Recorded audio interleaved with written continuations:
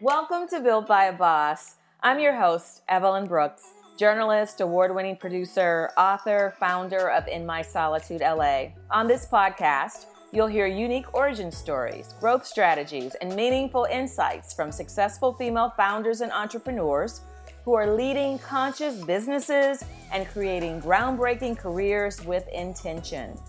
On our show today, financial behaviorist Jacquette M. Timmons.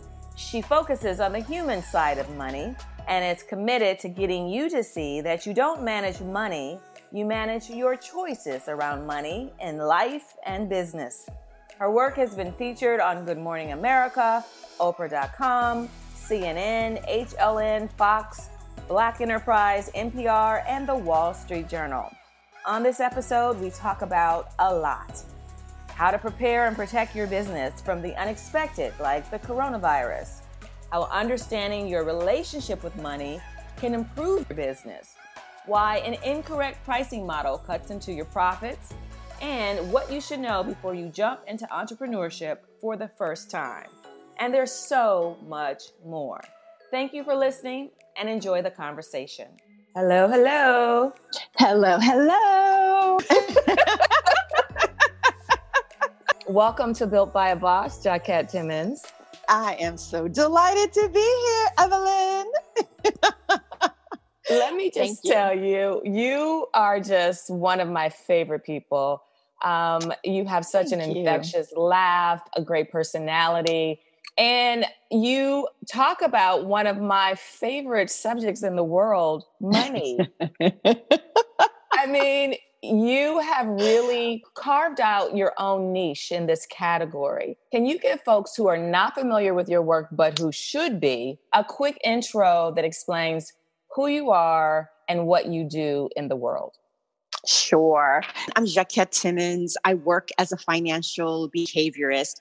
And it's really interesting that we're having this conversation at this moment in time in 2020, because it was this exact moment in time in 1987 that sparked my interest in behavioral finance and behavioral economics, although I did not have those terms at my disposal at that time. I was a year out of undergrad and saw up close and personal the crash of 1987 and was really fascinated by the different responses to it, much like you have different responses to what's happening today. Mm-hmm. And for me, there were people, I kid you not, that literally, if they could have jumped out of a window because of how much money they lost for themselves and for their clients, they would have.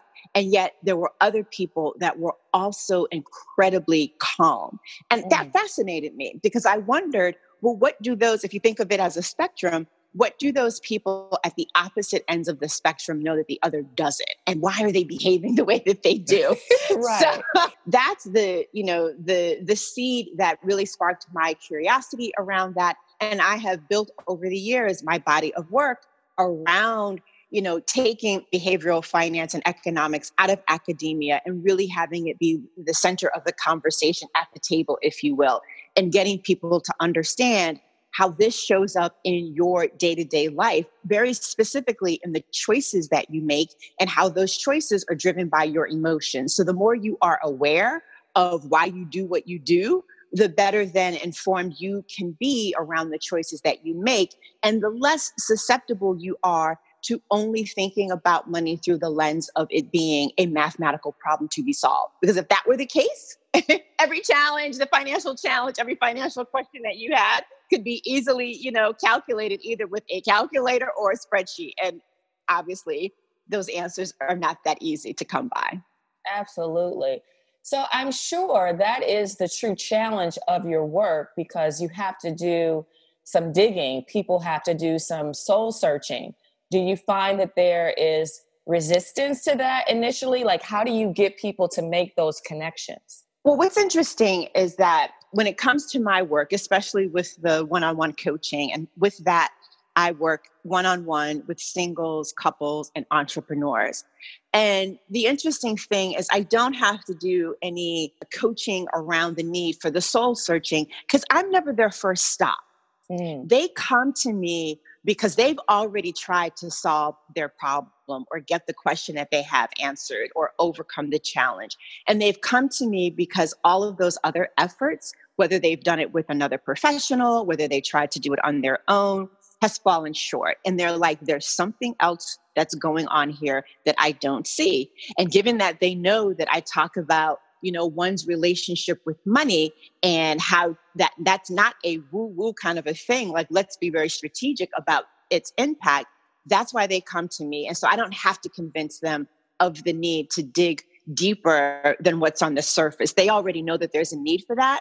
My job is to kind of co-create with them a new reality. And then in some instances, hold their hands, because it's not always easy to accept some of the things that you might discover around your relationship with money. So that may sound really abstract. So let me give an example. I have a client who, for all intents purposes, has a really great business, right? As small businesses go, $2 million in revenue. She actually could be doing more.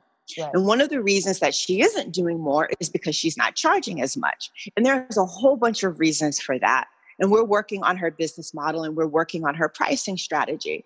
But one of the pieces that it fundamentally comes down to is she's done all of the right things in terms of the schools that she's attended, in terms of going and getting her MBA at, one of the most prestigious schools you can go to for that, working in-house other places, and then launching her own business and doing really well. But what that then means is she's becoming, from a financial standpoint, the exact person that her family, when she was growing up, always said, you don't want to be like that. You don't want to be rich because rich people are this and they're that. So all of these negative connotations. So then how do you reconcile when, again, from a numbers standpoint, you become that rich person? Mm-hmm. And so she didn't realize to what extent that she was actually kind of holding herself back because of this narrative that says rich people are bad. Well, what do you do when you then become? It's a mindset. But I don't think you can think your way through mindset issues. I think you need to be aware of the mindset issue, and then you've got to put in place some strategies and some systems and some processes to kind of address it. But it was the absence of the awareness that, I didn't even see that this was playing out in my business. That's really, really, really good. So it's literally like the relationship that you have with money, or what you've learned about money through your family as you're going through your life, and you're basically doing all the same things until you get to the root of what that dynamic is and how it's impacting you. You may be almost literally retracing the footsteps of the people that you didn't want to follow in the first place. Exactly. And I think so often because, so much of the context and the circumstances look different, we think that we're behaving differently. We think that we're making different choices. But if you get under the surface or under the hood, if you will, you realize that, there are a lot of similarities here. And if I want things to be different, I need to make different choices. Oh boy, that is so good, because there is a disconnect I find when sometimes you may have all of the material things that you want or that you think you need. But at the same time, the feeling you may have about your life may still be based in kind of a poverty mindset. And so there is a connection to that relationship that you have with money, and how do you move forward and almost use it as a personal development tool as you're building your business. Oh my God, yes. I think being an entrepreneur and money are two of the, whether you want it to be or not, two of the best personal development tools that we have access to, because you will learn so much about yourself through the process. Girl, say word.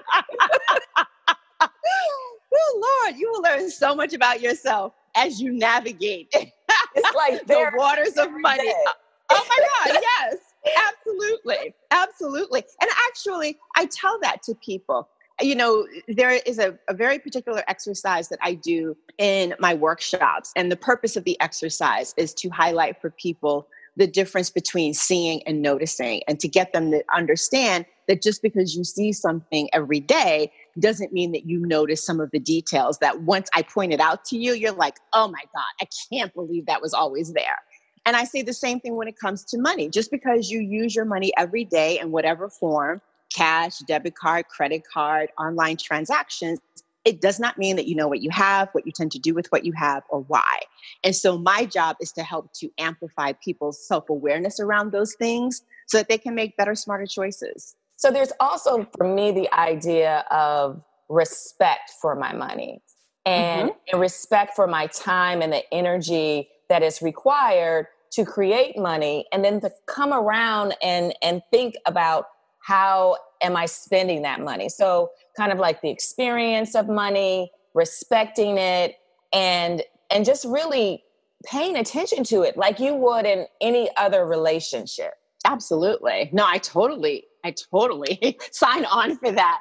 And, one of the things that I also remind people of is that your relationship with money is going to be one of the longest relationships that you will ever have. And that is so true. It really is. And the only thing that competes with it is your parents, if you were raised by your birth parents, and if not, then whomever, had that role for you. That, and maybe if you are the youngest if you have siblings. Other than that, money will be one of the longest relationships that you'll have in your life. And I try to get people to keep in mind a few things. One, because it is a relationship and it is one that you will have for a very, very long time, it's going to evolve. It's going to change. So your relationship with money today hopefully looks very different than what it was 5 years ago. And hopefully it will look different 5 years into the future, and hopefully in a more positive way. So that's one thing. And the other thing is that because if you think about it from the standpoint of it being a relationship that you may want to treat as you would one that is of significance and importance to you, although I know that there are many religious traditions that will say, the love of money is evil, if we think about it from the standpoint of we have a relationship with it and we want it to be a loving relationship, what about if we flip that on the head and said, if I respected my money more, if I loved my money more, if I treated it like a relationship that was important to me, what would my outcomes be in different areas of my life? Yes. I love this because it's the difference between going to check your bank account and being terrified and going to check your bank account and being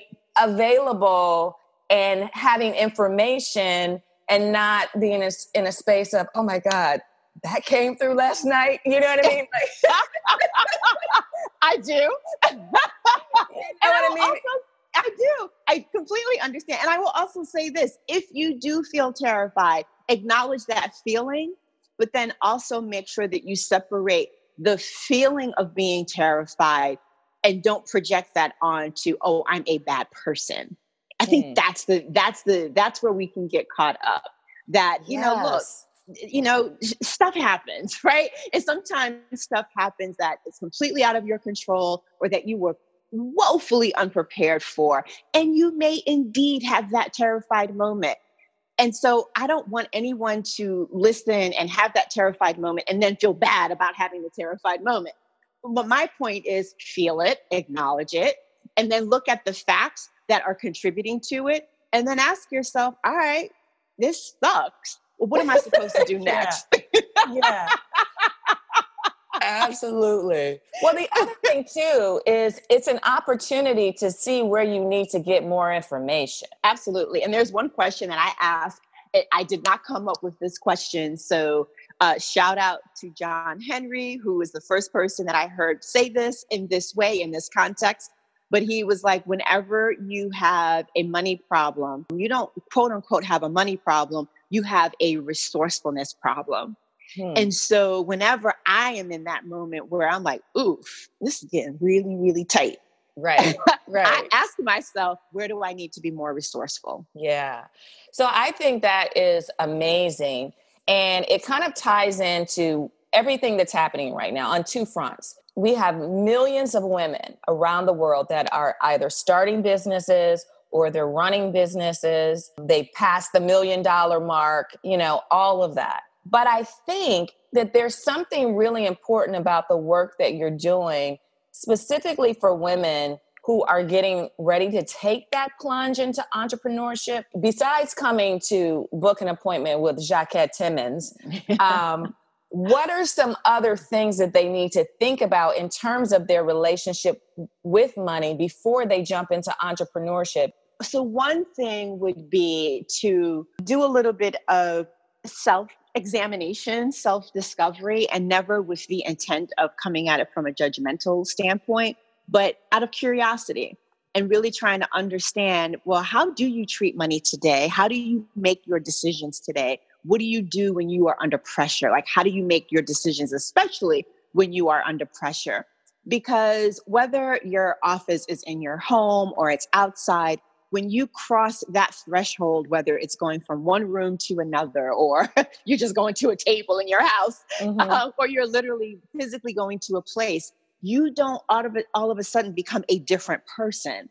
So how you make decisions regarding money on the personal front is going to be exactly how you do it when it comes to business. The second thing, and this may be a little counterintuitive, one of the best business decisions that you can make is to make sure that your business, especially if you can do this from the outset, that your business is taking care of your personal financial health too. And the reason I say that is because the way in which many people start their businesses, right? So you're either starting it as a side hustle while you're working full-time somewhere.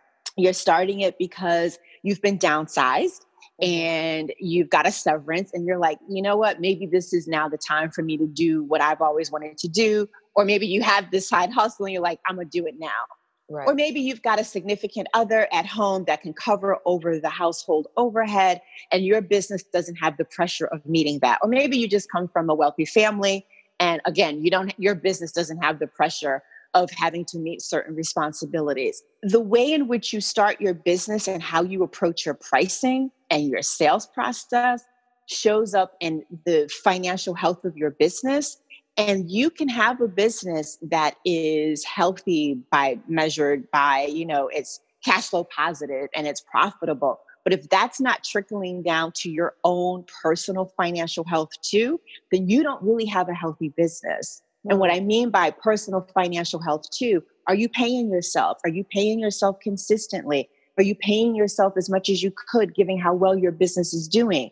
If you've been pouring your own personal savings into your business, at what point are you going to say, you know what, I need to start repaying myself back and replenishing my savings? Or if you've stopped contributing to what would now probably be your rollover 401k and you have an IRA someplace, if you've stopped contributing to that altogether, when are you going to start recontributing to that? Because a mistake that I know I made and a mistake that I see other people making, and I am working so that we all turn the tide on this, is I want to disrupt the narrative that says you give your business everything, including your future.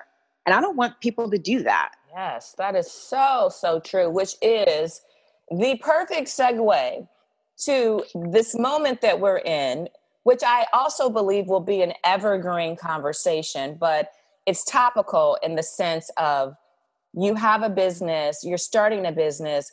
How do you make sure that you are financially prepared for the unexpected? Because that is also a part of taking care of your health inside of your business. So in this moment, the coronavirus is just running around the world, wreaking havoc, and everyone is impacted and concerned and thinking about, well, how does this affect my business? And, how does this affect my store or my event? And when is this going to be over so we can all get back to business? The stock market's going crazy, all of this. And so it's another moment in my mind when I see there is an opportunity here because it allows us to think about financial preparedness. How do you feel that we can look at our money and our relationship with it in this moment from a place of planning, not panicking, but also staying in this moment of, okay, what can I do to prepare if I haven't already? Yeah. And so This is where I think if you've worked in corporate America, some of the things that you probably either learned from that or saw there can really be helpful. And one of those activities is business continuity planning. Mm-hmm. And so I think the idea of, thinking about from an operational standpoint, what would you do if you or your team got sick? Like, how does your business continue? And then there's the financial piece of it, which is what do you do if the people that you serve, what if they begin to pull back? So I think it is first pausing and saying that right now, depending upon where you are in the world, and if you're in the States, depending upon what state you reside, now this is a really good time to take stock. Right. Right now. Right now is a really good time to take stock and think about how much runway do you have from a time standpoint and from a financial standpoint, and what do you need, and what's going to be your plan B, and what's going to be your plan C. You're seeing it, especially with so many conferences that are canceling. You're seeing that ripple effect in that regard. And I'm seeing it here. I live in Brooklyn, and I'm seeing it here, and I'm thinking, maybe I have been in a little bit of a bubble, because I went to the store and it's like, we are out of basically everything. Yes. I mean, and I was like, I didn't realize I needed to start stocking up on certain things. The shelves at Costco are empty. It's like, I'm like, is this the end of the world? I know. What's happening? And it makes me feel like, well, maybe I'm not taking this as seriously as I should be. So if you feel like you two are like a deer in a headlight, let's all snap out of it and really put together what's going to be our contingency plan if this really, really does become a catastrophe. And hopefully, if we put together this contingency plan, this business continuity plan, we will never, ever have to use it. But the exercise of doing it, I think, can be really beneficial, because it'll cause you to ask yourself some questions around what will it take to operate your business if you are not able to do the work, or if some of your team members are not able to do the work. And it will also, perhaps prompt you in terms of how can you be more creative if your clients start to pull back. How can you get more creative, either about filling the hole that they're leading or working with them in a different way so that they don't have to pull back entirely? I think this would be a good time to kind of reach out to your financial team too. If you can, don't pay attention to what's happening in the stock market day to day. If you don't need the cash, this is actually a great time to buy. Right. And so unless you are actually looking at the market from that standpoint, don't look at it day to day, because you're only going to drive yourself crazy when you see that, in one day it went from being down 1,800 points to being down, 1,200 points. It's just crazy. So if you can avoid paying attention to the volatility within the day, absolutely do that. If you can't, then only pay attention to where did it close. That's awesome advice. This situation has really just made me think about all of the things that you're saying. And then also another aspect of community, right? Totally agree with that. Pay attention to who you're voting for from the standpoint of, do they have policies in place or plans in place to help support small businesses? A lot of small businesses are concerned with what may happen if the worst does happen and their businesses are not able to thrive. And so one of the things that, New York City's small business services community is considering is providing interest-free loans if you can prove that your business has suffered a 25%, and don't hold me to this number, but I think it's accurate, a 25% decline in business because of all of the panic. And yet, on a federal level, the answer to that is a proposed income, like a payroll cut. Well, if you're the business owner, that payroll cut probably is not going to really help you. Yeah. And so you want to make sure that, I think this heightens the importance of making sure that you are voting into office, whether it's local, state, or federal, people that truly indeed have at heart the needs of small businesses in addition to large businesses, because we make up the majority of the economy, and yet so much of the policies that are put in place are not really meant to help us when we need it. Right. So we need to ask more questions of our elected officials and those that are running, because that's not always the question that we hear people talking about, for sure. Exactly. I think we've identified so many opportunities for people to kind of look into, their personal finances, their business plan. How can they dig a little deeper? So I know that you do a pricing retreat workshop, and I know you do that in person and you do it online, which is like a wonderful thing right now. When we all look at our businesses, it's kind of like, okay, what do I do online? It doesn't require people to come out, right? It's like, oh my God, but can I tell you, I resisted it for so long because when I first launched the pricing retreat, which was in February of 2019, it was in person, and I had the vision that it always had to be in person. But I kept getting feedback of, I really want to do this, but I don't want to come to New York. Right. Exactly. Like, all right. I will listen to the feedback.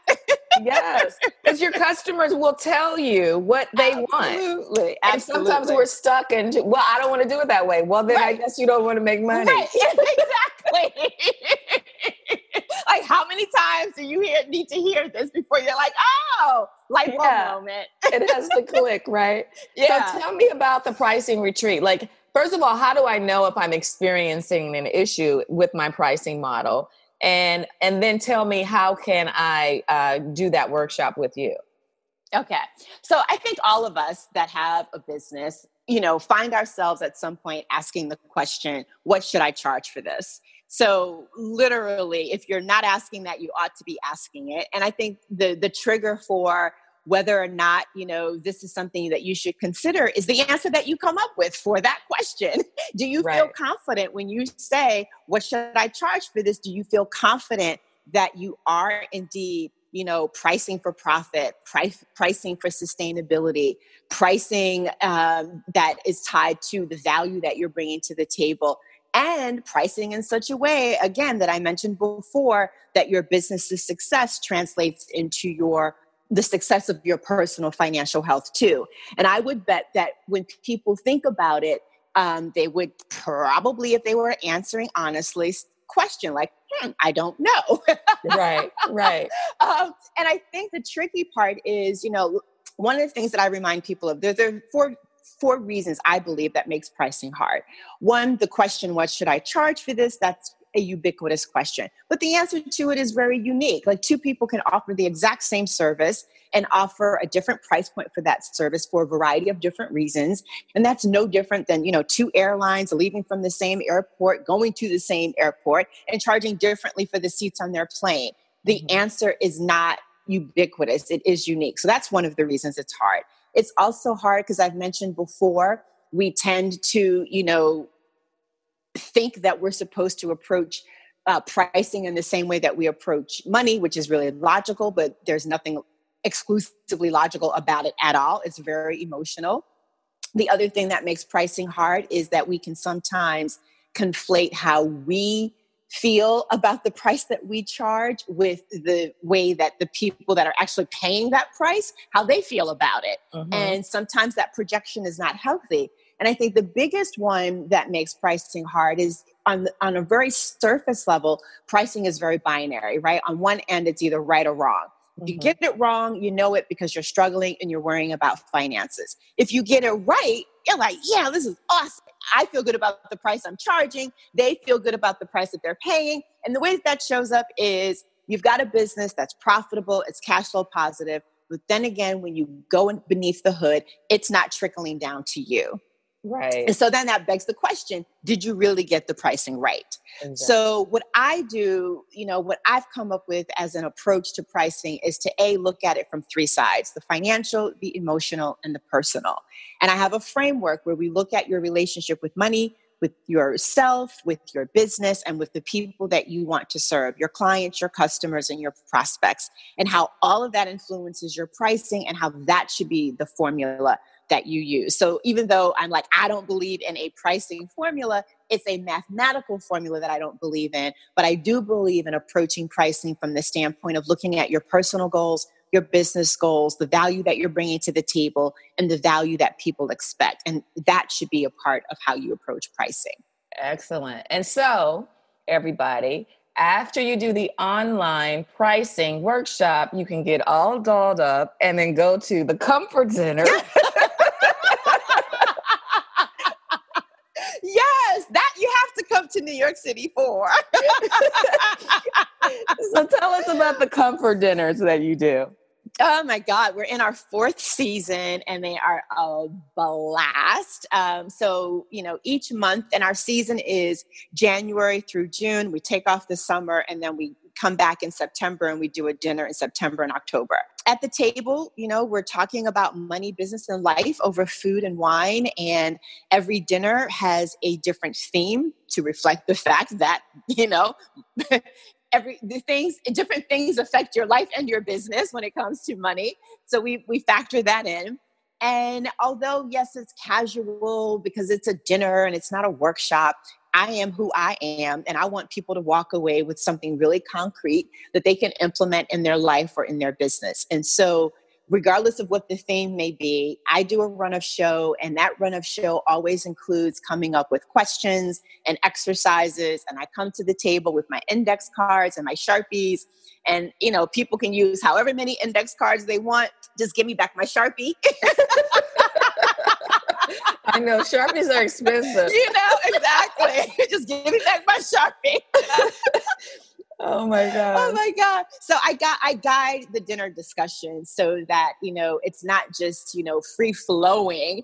It's a combination of that, but it's very structured in that I am facilitating the conversation around the theme, again, with question prompts and exercises, and whatever folks write down, that's what they, have on their index card. That's what they take away. And we conclude every dinner with a, round robin of what are you going to do in the next 7 days and what are you going to do in the next 30 days. Got it. And so what is the feedback that you get that from people who have done the dinner? Like, what did they learn or do that they didn't expect that impacted their life when you kind of circle back with that? Well, I think the best way to answer that is the number of people that have come to multiple dinners. I've had one person that's come to 9 dinners. I've had another that's come to maybe 6, another one just last month. This was her 3rd dinner. I think that's a testimony to people are getting something out of it, and it's not always perhaps what they expected. That's A. B, I love the fact that at every dinner, I'm meeting someone that I've never met before. And I'm like, how'd you know about the dinner? Mm-hmm. Absolutely. So, it's I like funny how people find you, or like, how did you find me? And they'll say, oh, I Googled you. I'm like, oh my God, Google works. I know, exactly. I love when that happens. Or I love, when they're like, oh, so-and-so told me about the dinner. Yeah. Or, someone retweeted a tweet of yours and therefore I decided I wanted to come. Got it. That's perfect. So you can go online and do the pricing model. You can go online and order Jaquette's book, Financial Intimacy. And then when you're finished reading that, you can go to the comfort dinner and you're good for 2020. We got your money right on the home front and in business. Yes. Yay. Tell folks about the book really quick, because I think that is the foundation of the work that people can really kind of do on their own, like read that book and really see yourself kind of reflected in the stories they'll read in that book. So talk about that for a minute. Sure. So with Financial Intimacy, I explore the intersection of love and money on a romantic standpoint. So the book looks at the intersection of love and money through the lens of what has happened over the last 40 years, socially, politically, economically, and in terms of family dynamics that has shaped how we show up in relationship when it comes to money. What are our expectations, and where do those expectations stem from? What are our beliefs? Where does that stem from? What about our values, and how those things bump up against one another when we come into a relationship with someone else? And, one of the things that I discovered in doing the research is that more often than not, you are going to attract the person that is your financial opposite. So if you are a saver, they're going to be a spender. If you are a spender, they're going to be a saver. And if it is the case that you both happen to be of the same type, one of you will scale back. And the thing that I found fascinating about that, I was like, since I believe in God, I'm like, that's God's way of putting you with somebody that's going to make you grow. I know that's right. But isn't every relationship? I mean, that is my God.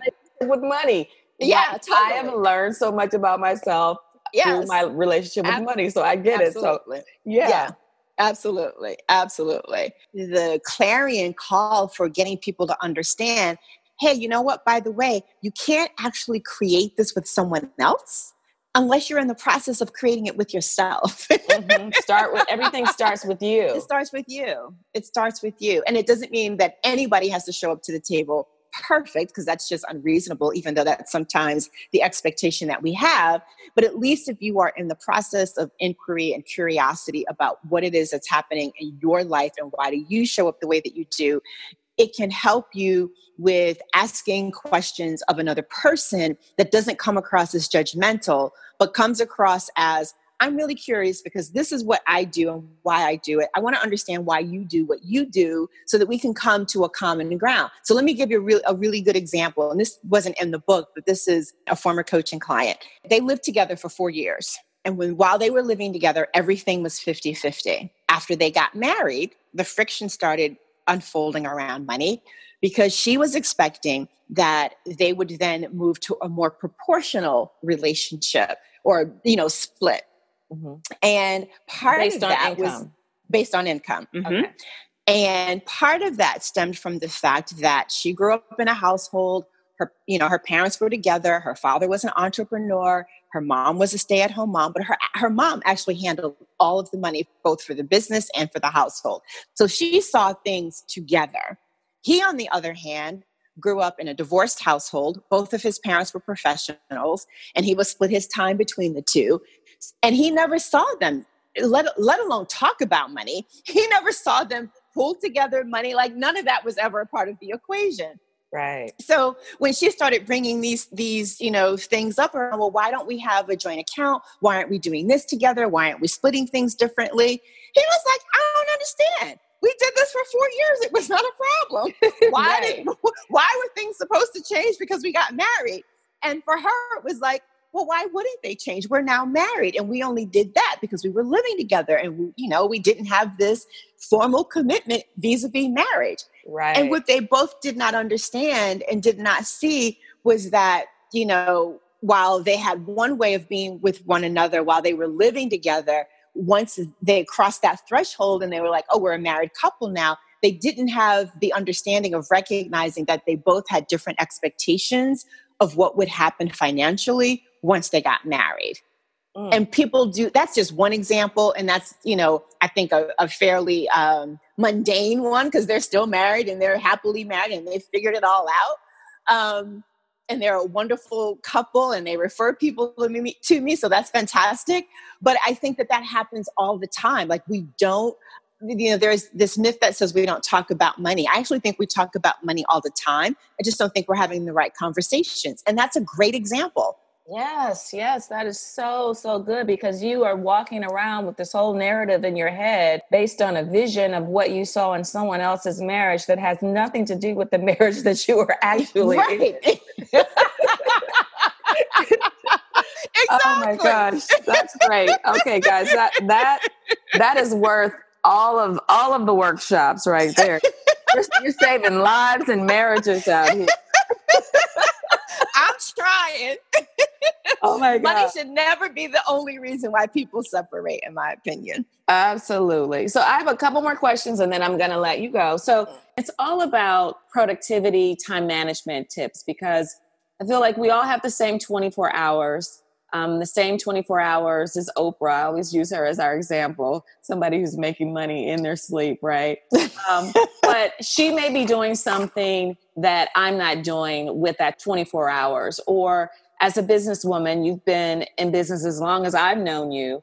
Is there anything that you make sure that you do in your 24 hours that moves your business forward? There are a couple of things. So one thing that I do is I block my days. So for example, typically, if I'm not traveling for a speaking engagement, my coaching days are Monday, Tuesdays, and Thursdays. So that's one approach to protecting my time, if you will, and getting the most out of my 24 hours. So I block my days. And when I'm not doing a coaching session, I tend to work in 90-minute increments. So that allows me to just be focused on whatever the task is that I'm working on and not trying to like code switch, if you will, from task to task, which then, dissipates your energy and your focus, if you will.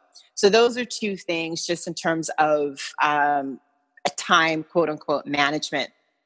On the personal front, though, I'm not going to say I do it every single day, but, 5 days out of the week, I make sure that I spend some time meditating and journaling.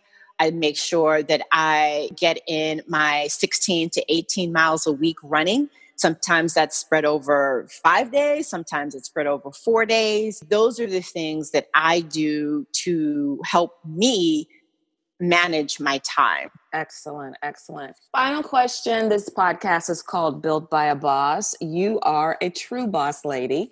What is your definition of a boss, Jacquette Timmons?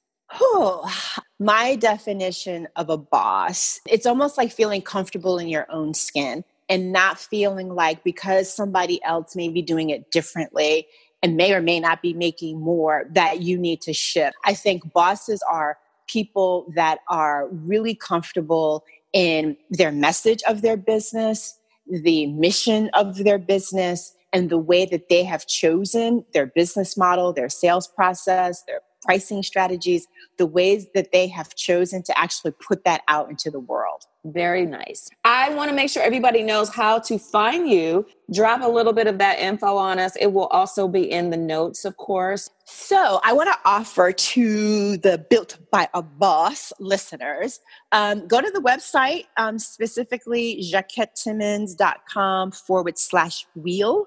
Download that exercise. It's a free exercise. It's called the Financial Wheel exercise. And what it will help you do is to discover the extent to which you are using your money by design versus by default. That is really illuminating for a lot of people. Nice.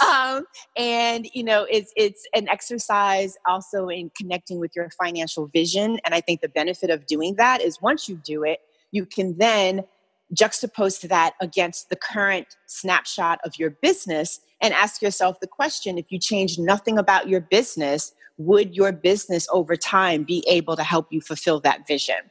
So that's something that your folks can do. Nice. And then in terms of following me on social media, I love me some Instagram. Instagram, great. I love me some Instagram. And I just chuckle at myself because I'm relatively new to it. I only started doing it 4 years ago. And I was like, oh man, I should have started doing this a long time ago. I know you are always making a video. I'm like, I've just started making videos too, but it's just kind of like, oh my God. So I love Instagram, and I'm also fairly active on Twitter as well. So, just put my name in those search boxes and my respective handles will come up. Absolutely. Well, make sure that you get in touch with Jacquette for all of the things that we talked about today, because she is truly a boss and a great person and just fun, as you can tell from our conversation. So thank you so much, Jacquette, for talking with us today. Oh my God. Thank you so much for having me. I have had a ball.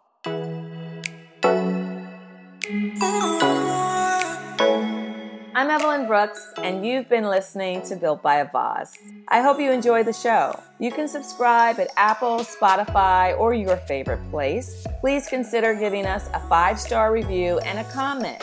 It really helps other people find us who might like the podcast. Let us know if this information helps you, what people you'd like to hear from, and what topics you'd want us to cover.